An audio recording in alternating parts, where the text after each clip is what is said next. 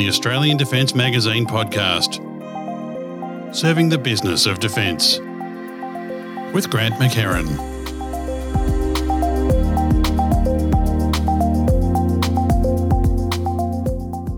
Hi everyone and welcome back to the show. This episode, I'll be chatting with Greg Barsby, Managing Director at QinetiQ, about the flight test ranges, facilities and test and evaluation in general that QinetiQ are involved with. Greg, welcome to the show. Thank you. Great to be part of this. Excellent. Okay, so let's kick in with the usual kind of things. For people who don't know QinetiQ, there's maybe one or two out there who are listening. Can you give us a quick overview of your career and also an overview of QinetiQ itself, including its history, what industries it's in, clients, that kind of thing? Yeah, sure, Grant. Sure. I've been working within defence or defence industry for about 25 years now. Something that does surprise a number of people is I started out my career as a high school maths and physics teacher, but I joined the Army back in about 1995 and spent about eight years in the Army. When I left the military, I ended up being a part owner in a small defence-focused technology-based training business called Catalyst Interactive. We successfully sold that business to Kellogg Brown and Root in about 2008, and I stayed working within KBR, running various programs and then businesses for them, and actually ended up running KBR's Defence and Government Services business within Australia. And then in 2014, I was approached by QinetiQ about the managing director role. So I've been lucky enough to be running QinetiQ in Australia since late 2014. And over that time, the team has grown from about 200 people to now over 850 Australians working within the defence and national security space in Australia. QinetiQ is a really interesting business, both globally and here in Australia. We call ourselves an integrated defence and security business, and we have some really unique capabilities both in Australia and around the world. We operate what we call a multi-domestic strategy, which allows us to leverage capabilities globally, but invest locally and tailor those capabilities to meet the needs of our local customers. We have a really strong focus on what we call our three home markets, which is Australia, the UK and the US. In Australia, we're focused on some really niche and important engineering capabilities. We are very actively working within the guided weapons and explosive ordnance space. We work within robotics and autonomous systems. We do a lot of work with DST and a lot of work with CASG and Air Force directly. And we've recently acquired a business here called Air Affairs, which I'm sure we'll talk about later in this discussion. Within the UK, QinetiQ is a really big business in the UK, 5,000 or 6,000 people, and really focused on test and evaluation. Under an arrangement with the British Ministry of Defence, QinetiQ operates what's called the long-term partnering agreement, providing really significant and broad test and evaluation services and a number of other capabilities as well. In the US, QinetiQ is really a leader in sensors and autonomy, and we produce a line of land robotic platforms out of our US business, and we've recently acquired a large business there called Avantis, which is a mission-focused data, cyber and space business. And I think we've now got about 3,000 people in the US. So, there are some really important capabilities that QinetiQ has around the world, and our growth strategy here has been based on leveraging what's relevant to our customer into this country and building that capability locally. Fantastic. And with being triple homed in the US, the UK and Australia, well, that sounds like AUKUS to me. You're in a pretty good position for that. Yes, it does line up. We've been working those three countries for a number of years, though, but it does line up nicely from that perspective. Okay, so let's move back to Australia and look at test range work that you're involved with and the facilities that you manage and so on. Now, you're doing this work in Australia and overseas. So start with Australia and then talk about what you also do overseas in this area. You know, over my time with QinetiQ, we've certainly been building our test and evaluation capability. We've provided significant support to a number of the major ranges over the years, Woomera, Tyndall, etc., mostly providing engineering support to keep equipment running, to support tests and trials, etc. We've developed a bomb scoring system to help with training of the dropping of bombs on ranges and provide immediate feedback to the pilots, etc. And that bomb scoring system is now installed across a number of ranges. We've also developed things like digitally aided range safety systems, specifically supporting the planning of artillery training. Through Air Affairs, we're now involved in a large contract called JATS, the Joint Aerial Training and Target Services contract, where we provide support in terms of adversary air, towed targetry, unmanned targets, etc. We also run a number of sites for our customers. We're really the engineering partner to DST, and we run sites for them at Fisherman's Bend and a few other locations, providing really specialist engineering, design and prototype support, where we help DST build anything they need to support and run any of their test and trials and research activities.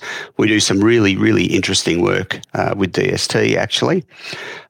We have designed, built and operate, with support from a couple of partners, the Queensland Flight Test Range for Queensland Government, which is basically a UAV test range that we operate out of Cloncurry Airport in Western Queensland. That is, the only commercial UAV test range in this part of the world that I'm aware of.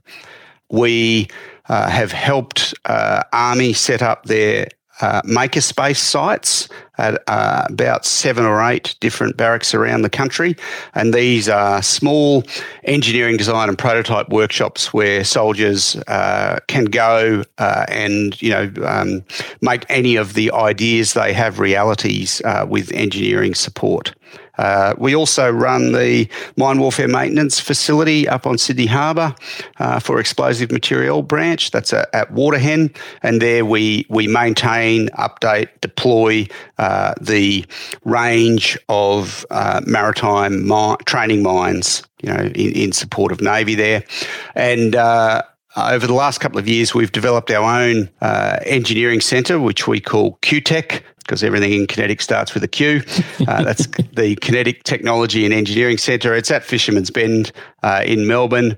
It's up and running now. It's about a 3,500 square metre site. Again, engineering, design and prototype capability, and also a home for developing our capability in digital engineering and digital T&E, leveraging capability from over in the UK.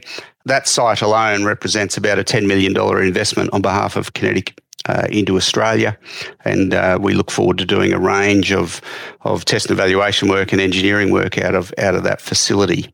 So that really covers Australia.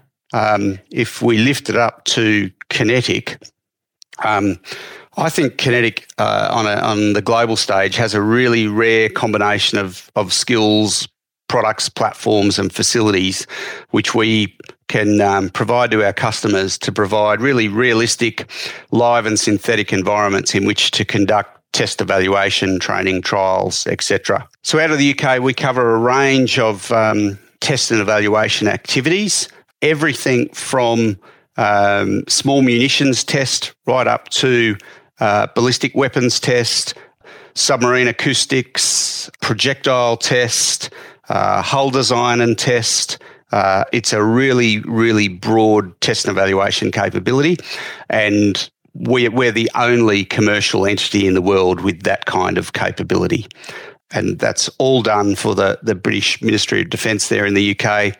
It's at least 15 large test ranges covering land, sea, air, and other specialist test facilities. Obviously, we support that with an incredible range of technical and engineering support. So you're really doing a lot across the whole spectrum with defence. And okay, defence is not exactly known for being nimble in many areas. The CASG has certain engineering procedures. You're talking about some dynamic environments, people coming in with ideas at DSTG, at the Army Centre and so on. How do you find being able to provide nimble engineering that supports but doesn't become a roadblock or a delay due to process and so on? What are you able to do in that area? Yeah, I think we've got some great examples of where that can work really well. And I'd say the theme that's crucial to that is a true partnership style relationship. And I think with DST, over the years, we've developed an incredibly strong and trusting relationship, and that's trust both ways. And we will often work with DST in arrangements where the team is constructed from DST people, potentially uniformed people, QinetiQ people, other suppliers, all working seamlessly to deliver the outcome that defence needs. And, I think we've got some spectacular examples of that working really well over the years. The process is often raised, but where you've got that trusted partnership style relationship, I think the parties involved are willing, capable and empowered to tailor the required process in accordance with the need. So, if it's something that's energetic or if it's something that's going to be attached to an aircraft, the full aerospace engineering kind of approach is required. Whereas if it's a quick and dirty construction of a cradle to hold something during a test that's only going to be used once, the engineering processes applied to that will be different, and the finish will be a different kind of approach.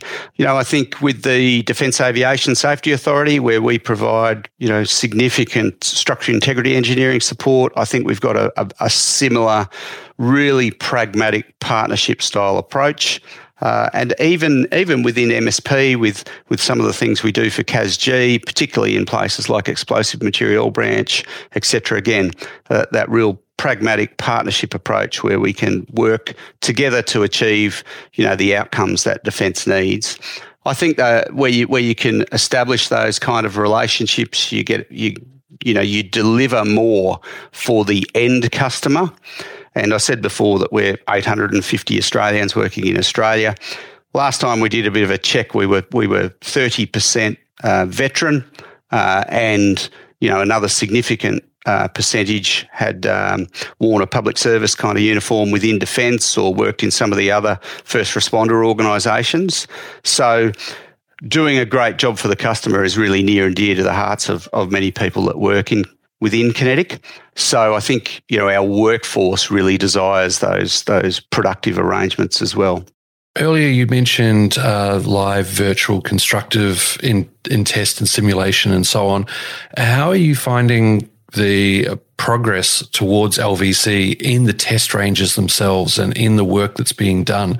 That is a growing area, but how is that being adopted here in Australia compared to other parts of the world?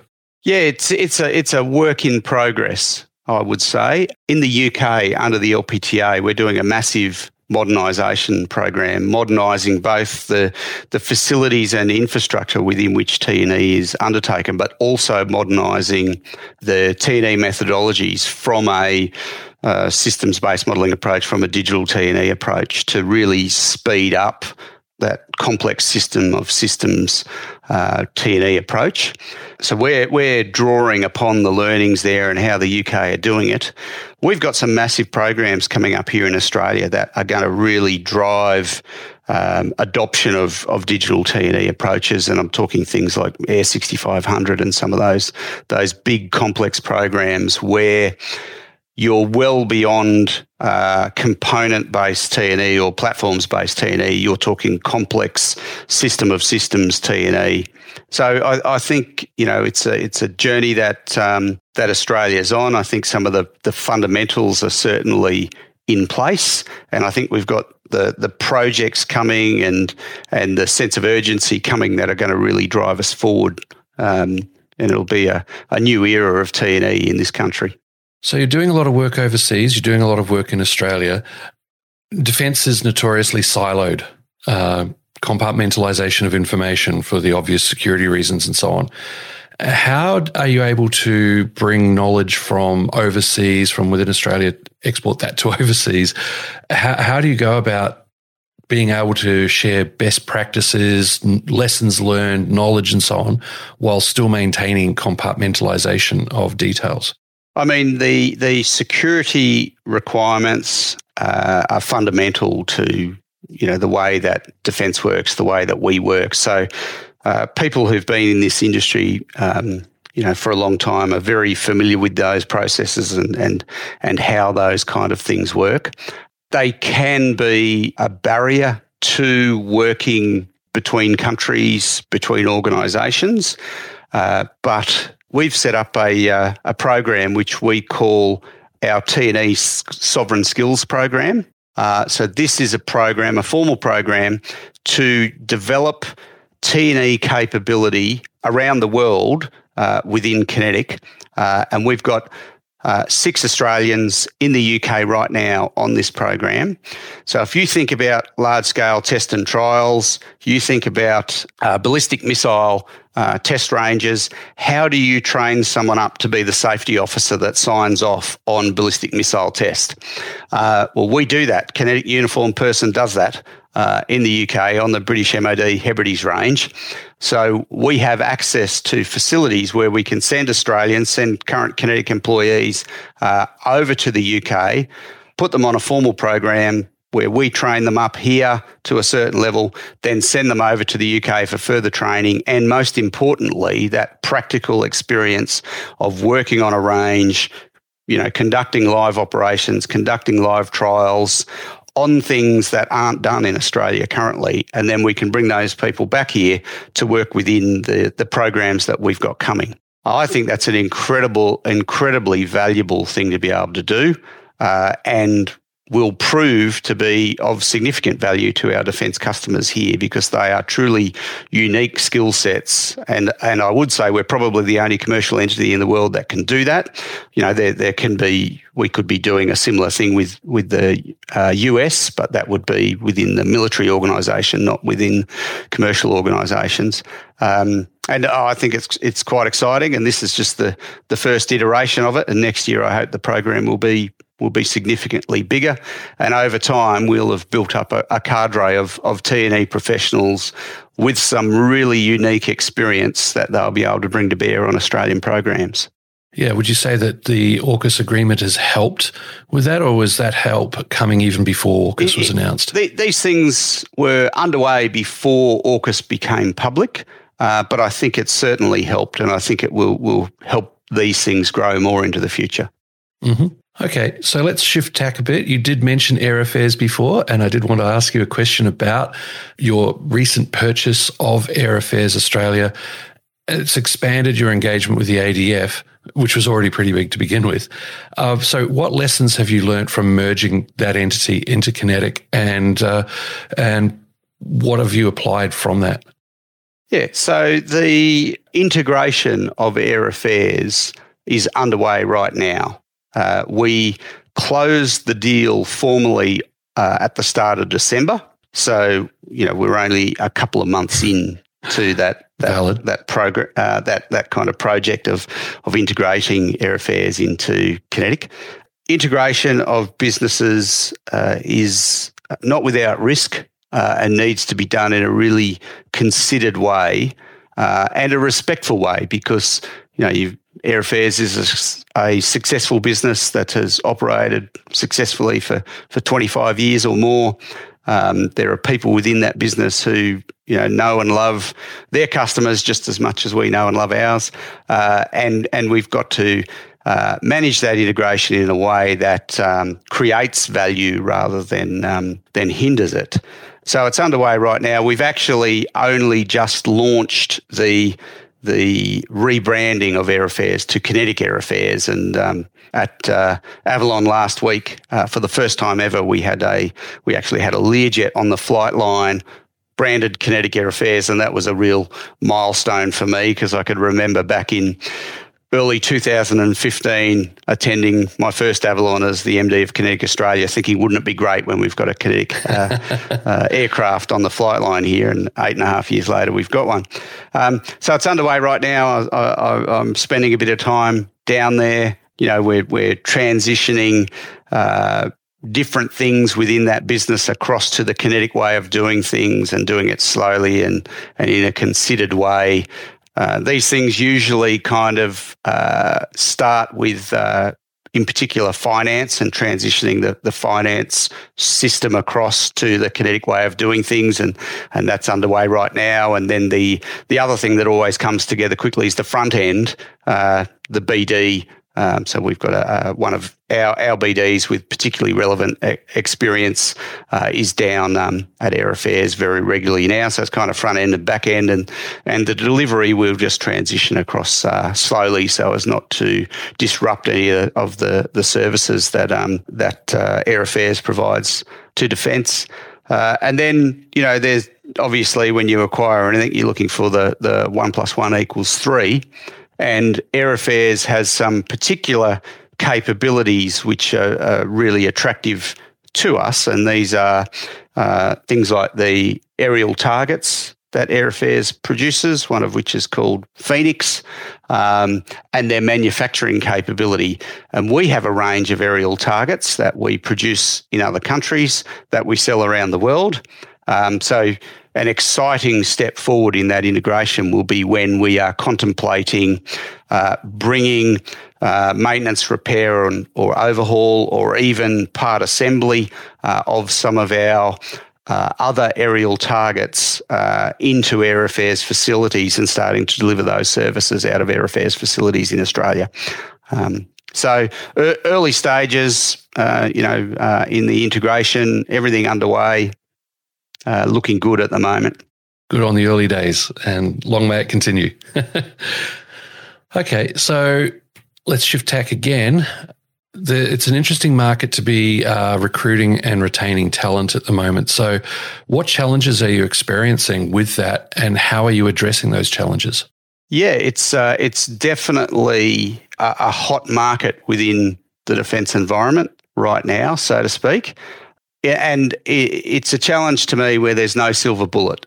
You've got to work every angle of your offering to your employees. And I think a lot of this is kind of a cultural perspective. We really value our employees, and in all our thinking of what we're doing, we're trying to put our employees first. So there are a whole heap of things that we've done within our offering, beyond just reward, through training, through flexibility, our approach to diversity, all of those things we are working. The other thing that I touched on earlier, something that is really important to our workforce, is the quality of the work that we do for our customers. So, ensuring that we do a good job, we're known for delivery, and we're able to bring that bit of innovation and different thinking to what we offer to our customers is something that's also incredibly important. We do some things as well on the corporate social responsibility front. We're very active in that space. I think it's a real privilege, actually, when you're in my kind of role, to be able to give back. And we've done some big things. A couple of years ago, we took 20 people to walk the Kokoda track with Legacy. raising money for legacy, and we raised about $150,000 that time. We've done it once since. We would have done it again a year or two ago, but COVID thwarted us, but we'll get back onto that. And we've got a number of other charities we support, and it's great to see how the business rallies behind those activities and gets involved in them. Then the back end of all of this is getting employee feedback on this stuff. And we have what I think is a really great staff engagement survey tool, which we run every quarter. It's quite comprehensive. It's completely anonymous, and it asks a range of questions about what's going on across the business and enables staff to put in free form. And we get that information once a quarter and go through all of the comments and see what the themes are and decide, all right, what things are we going to work on next? We get a lot of feedback on what's been working well, particularly things like flexibility. The way we had quite a flexible approach pre-COVID, but I think now we're exceptionally flexible in how we enable people to work. It does roll up to a score for the business, and our business scores very well in that. But you've got to have those avenues to collect feedback and ideas from the staff, and I think we've got a good one there. And one last question to wrap it all up: are there any issues with defence and industry that keep you awake at night? And are you able to tell us about them? I think you've touched on the number one thing that keeps me awake at night is where are we going to get the appropriately trained, qualified, security-cleared people to do the work that's ahead of us. And, that's not just a QinetiQ issue, that's an Australia issue. Yeah, so that's definitely one that keeps me awake at night. And in fact, in my quarterly board report, I have the end of my report finishes with what's keeping me awake at night. And we had a board meeting the other week, and that was the number one thing keeping me awake at night. How are we going to attract and retain, the high quality people we need, and how are we going to attract people from adjacent areas and train them up, in the spaces that we need. And we've had a bit of success with that over the years, but it's an ongoing kind of work in progress for us. Yeah, so that'd be my number one. As they say, we're living in interesting times. Yep. Well, Greg Barsby, thank you so much for coming on the show. It's been a great chat. No worries. My pleasure. Thank you, Grant. Thank you.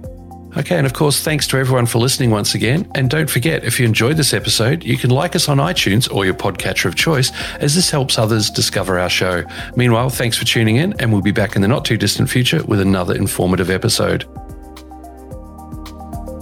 The ADM podcast is produced by Southern Skies Media on behalf of Australian Defence Magazine, a Yaffa media title.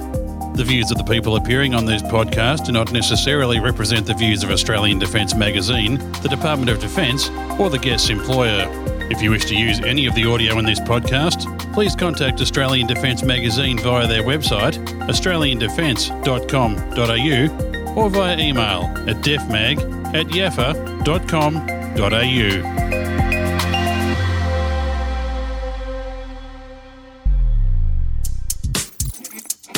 You've been listening to a Yaffa Media podcast. Southern Skies Media.